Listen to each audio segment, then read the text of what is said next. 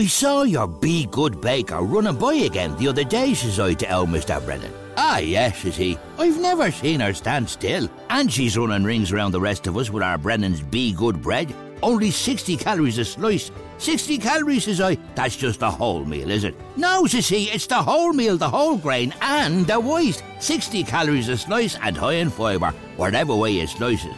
That's why anything baked is better with Brennan's. Today's bread today. On the latest episode of Real Health with me, Carl Henry, I'm delighted to be joined by Dr. Andrew Jenkinson, bariatric surgeon, telling us why we eat too much and what we can do about it. When you look around the high streets, you'll see people with the condition, which I would call a disease because it is. It's called blockage of this weight regulation hormone, walking around with 6 months, or, at the extreme, they could survive a year without eating. These extremely obese people who are 30 stone. And that's because their weight regulation signal, which is called leptin, is blocked. As ever, we're available on all podcast platforms.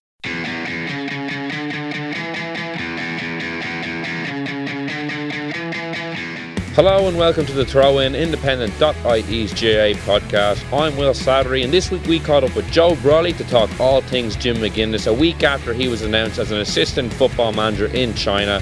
I started off by asking Joe just how good the Cork footballers would be this year if Jim McGuinness was in charge. I think we'll win Munster next year.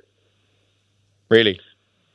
He's an extraordinary personality, and if you think of it with Donegal, what he had really was he had Michael Murphy, a superstar, who he used in a variety of different roles, but it was all very planned out. And so that Michael would switch to the full forward line, and when he did that, then Donegal would immediately convert their game plan to Michael on the edge of the square. Then he would move to the middle of the field. It would, and some classic examples of that, febrile game plan where Jim was, everything was meticulous and everything was thought through, and a classic example was the 2014 semi-final against the Dubs. One of the most audacious raids on a Gaelic football pitch that I have seen, where Murphy went to full forward for a while, set up the first goal, set up a couple of scores, then he went to midfield. It created a vacuum behind him, and then he was flicking the ball on from kickouts that were kicked to him or free kicks that were kicked to him to set up the next two goals. And everything thought out and planned. And he's also, I wrote 3-4 years ago that I had no doubt he'd be the manager of Barcelona someday, because he's an extraordinary person to meet. Have you ever met him? I haven't, no. He's the sort of person, when you meet him, you come away feeling inadequate. Dermot McNichol told me a story one time. Dermot, the great Derry footballer who went to Aussie Rules and Kilda and all, and he was a sort of one of the sort of wonder kids of GAA, in the late 80s, early 90s, and he told me that Jim came to give a motivational talk at St. Pat's Maharaj School.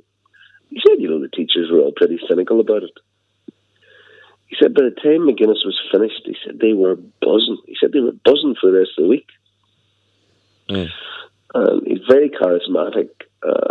He's a brilliant communicator, and he also does something that most people find very difficult to do. He thinks. He thinks. It's this sort of idea of Sherlock Holmes saying, "Look, leave me alone now. I'm going into this room to think." And Jim does that. There's not a lazy bone in his body, and you can tell because the conclusions that he reaches are always very logical and often fascinating. So, it's a mark of the guy that after meeting him for 2 hours in the airport, the Beijing manager, and then sort of follow-up emails, etc., and conversations over the phone, that he was confident enough to offer him such a big job, because that's a huge team in China, the Beijing team. Mm. Cork, answer yes. If he had Cork, I think that when you look at Donegal, he had Murphy, who was a superstar, and is a superstar, but hasn't been used in the right way for 3-4 years now. As I say about Michael, said once, I think that it's like hiring the prize bull from the ministry and then using him to plough the fields. And what Donegal have done with him, and they've taken him away from full forward. Do you think Gaelic football needs another kind of Jim McGuinness kind of character to come in and shake things up the way he did in 2011 or 2010? Well, it's a once-in-a-lifetime thing. It remains, for me, the most extraordinary sporting coup in modern sort of Irish sport. And, people said in hindsight, well, look, he had great players. Look, he had got... Carl Lacey was a great player in his prime. Michael Murphy was a superstar, but very young.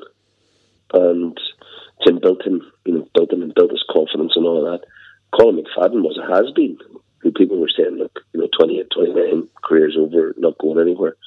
Revitalised by Jim, who just sort of, it was almost like brainwashing, and it was all him. I went to see them training in Ballybofey and then in Letterkenny actually, and I sat up at the back of the stand, and then afterwards I was barred. I was spotted near the end of it. Some local journalist took a photograph of, guess who was sitting up at the back of the stand, sort of with the hood up, and the scarf around the mouth type of thing. But it was fascinating. The training lasted for over 2.5 hours, and when I left, eventually they were still going. And it was a week and a half before they played Dublin in the 2011 semi-final, and the team was ferocious and intense, and he did everything. Jim did everything himself. And some of the things that he did, and everything, as you watched it, you could see these are exactly what's going to be happening in the game. And, for example, Colin McFadden was being marked by 3 players, and he was handing the ball to Colin McFadden on the 21. And Colin McFadden was trying to get around 3 players to put the ball over the bar in the net. Now, he didn't manage it. Michael Murphy was then put in to do the same thing. And the 2 boys were absolutely exhausted after 5 or 6 minutes. But you realise that the message Jim was getting through to them was, boys, you're on your own. When you get that ball, you've got to score, you've got to win it, and you've got to score. And of course, it was so asphyxiated, he was making it so asphyxiated in the Donegal training, that when they came to play a match, they thought it was their birthday. They were only being double marked. Boys weren't so tight on them. They were working the angles. They knew how to get the ball up over the block. And you watch McFadden for Donegal over that sort of 3-4 year period when he was probably the most lethal forward in the country. His ability to kick the ball over the block and kick it quickly, and that all came from what was being done in training.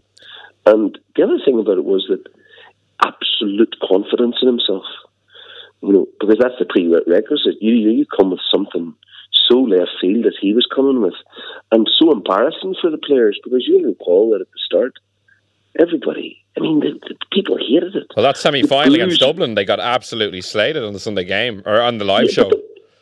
But the whole year they were, and the crowd were booing. I remember the first half even of the Kildare-Donegal game in the quarterfinal, they were being booed loudly from the crowd. And the boos were everywhere when they played the Dubs. And I remember after they played Antrim early on in the championship that year, with this novel sort of 13 men behind the 45 formation, people were just aghast. They said, what is this abomination? And, you'll recall Pat, I think it was Pat and myself who were doing it, but Pat was, he was just expressing the incredulity that we all had for it. He said, how could you give a man of the match in that? He said, we decided to give it to Ryan Bradley, but, no one should get a man of the match in a game like that. Mm.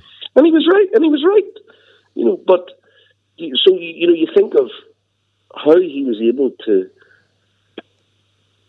ring fence those players away from reality in a way and make them think about football in a totally different way and ingrain a new style of football in such a short space of time. And he's one of the few managers who's been able to successfully blend that defensive style with that kind of breakneck counter-attacking kind of attack. He was the one. He just, as I said, he's such an astute thinker on the game. And he never abdicates responsibility to anybody else. He takes responsibility. and he's glowing. He's sort of, if he was a charlatan, he would be a brilliant life guru. He would make millions. He'd be on the Oprah Winfrey show. He'd be, because he can communicate his ideas with such certainty. Him and Anna McNulty in a double act. Jim's totally different. Jim has brilliant emotional intelligence and treats each person differently, and and he's also very, very ruthless. I have no doubt. I mean this sincerely, that he's going to get to the top of the tree in soccer. Well, coaching Barcelona is a bit of a stretch, to be fair, even if he does do well. Why do you say that? Jose Mourinho was an assistant to some guy and didn't even play at a high level. Jim, wherever he goes, is going to take people's breaths away. You look at Celtic, for example. You look at the way the morale of the Celtic team, the way they play. And I appreciate it, Celtic, and appreciate they have a huge advantage, and Rangers are coming from a very low base, etc. But look at the vigour, the way they overwhelm teams. That was always Jim's philosophy. And Jim was Brendan Rodgers' go-to guy. Any problems with any players underperforming, anything that Jim was in. And you can see the way Celtic is purring now. And I have no doubt that that's what's going to happen in Beijing. I suppose there'll be a bit of fun with the language barrier, understanding the likes and the the quaintness of the Donegal accent. But I have no doubt that he's destined for great things, because you meet people like that once in a while, and you realise that unless something goes badly wrong, they're destined for great things, and he most certainly is. Who do you think's replaced Jim McGuinness in Gaelic football as maybe the foremost thinker on the sideline, or the best manager, most tactically astute? Well, it's difficult to say. Nobody ever quite put it together the way he did. And he was brilliant at sort of covering over players' weaknesses and accentuating their strengths, which is the key to management. Obviously Jim Gavin's extremely impressive because of the way he has fostered a sort of a workaholic democracy in the group with the Dubs, where they're consistently performing at a very, very, very high level, and unless the leader is right, a team can't do that. But of course, Jim's got an embarrassment of riches at the moment. But obviously very impressive, very charismatic, and sounds, it seems to me that what he does do is genuinely facilitate the ambitions of the players as he describes it. Did you say Jim Gavin is very charismatic? I think he is. If you know, I wouldn't get that from his interviews. No, I agree. Oh, Jesus, it would make a dog eat his granny listening to that stuff. It makes him a great scene. And I thought the wee lad from Portlaoise does a brilliant impression of him. I don't know if you saw his most recent one, but he captured it brilliantly. But is he different behind? Is he different behind closed doors, Jim Gavin? He's just very he's a very. I think that one of the big things with Jim is that he's clearly a man of honesty and integrity, and he means what he says. There's not 1 inch of Jim that's a player.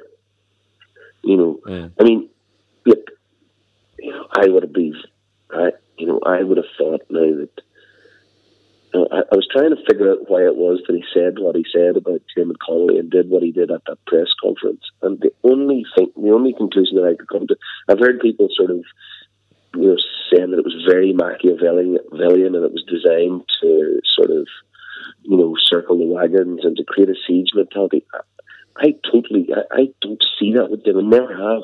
I think that he genuinely was put out by Diarmuid's situation.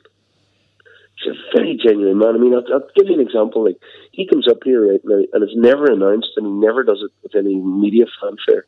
But he's very friendly with Anto Finnegan, the Antrim footballer. He's a good friend of mine. Who's got motor neurons. And Jim will appear in Belfast unannounced, to see him. He'll come up and he'll do wee bits and pieces for Anto.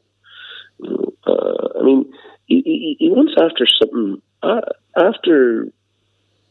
think it was maybe after the organ donation documentary that RT did of me, He rang me and he said, "Look, I'll come up and take. I'd like to do something for you. You know, can I come up and take one of your underage teams for a training session?" You know, I mean, bloody hell. So, you know, I think, you know, very, very different style from Jimmy, you know, but I mean, Jim Gavin couldn't have done that because there's no way that Donegal would have been able to come from the low base that they were at without something absolutely transformational, which Jim is. Everybody should consult Tim McGuinness at least once in their life. You're missing a beat if you haven't met him. I met him, like, I used to meet him, you know, at the end of the year whenever Sky and RTE had the matches together, you see. Yeah. And you know, say we met out in the corridor, you would talk for 20 minutes and you'd be transfixed. You know, you'd be listening to him for 20 minutes and you'd come away thinking, I never thought of that. You know, I didn't. That hadn't occurred to me. When you would have played against him during your career, Joe, did you know what his brain was like then? Would he have been a well-known thing in the intercounty scene that this Donegal midfielder knew his stuff? But he was very different then. He wouldn't have been. He wasn't the sort of player that we would have been concerned about in Derry. We wouldn't have thought. You know, we would have thought he's a typical Donegal sort of good time guy. And we wouldn't have been concerned about him. We wouldn't have thought, this guy is the guy who can beat us. You know, he must be given special attention. You know, so whereas we would have concentrated on Tony Boyle, for example, you know, and there were two, Barry McGowan, for example, you couldn't let him attack, he'd kill you. But we would never have looked on Jim that way and would never have been particularly concerned about him.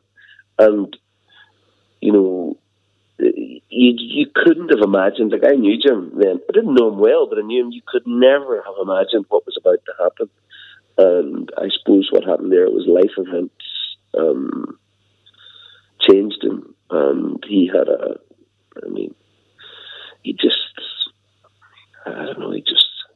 I suppose in a way found his, you know, management turned on his inner light. He was fascinated with the workings of it all. And, I mean, he was just one of those players better suited to management than to play football itself. Well, Joe, thanks so much for joining us this afternoon. I really appreciate it. Pleasure. That's it for the Throw-In podcast this week. If you'd like to subscribe, you can get us on iTunes, SoundCloud, or on independent.ie. We'll be back next Monday to recap all the weekend's action. So until then, thanks so much for listening, and goodbye.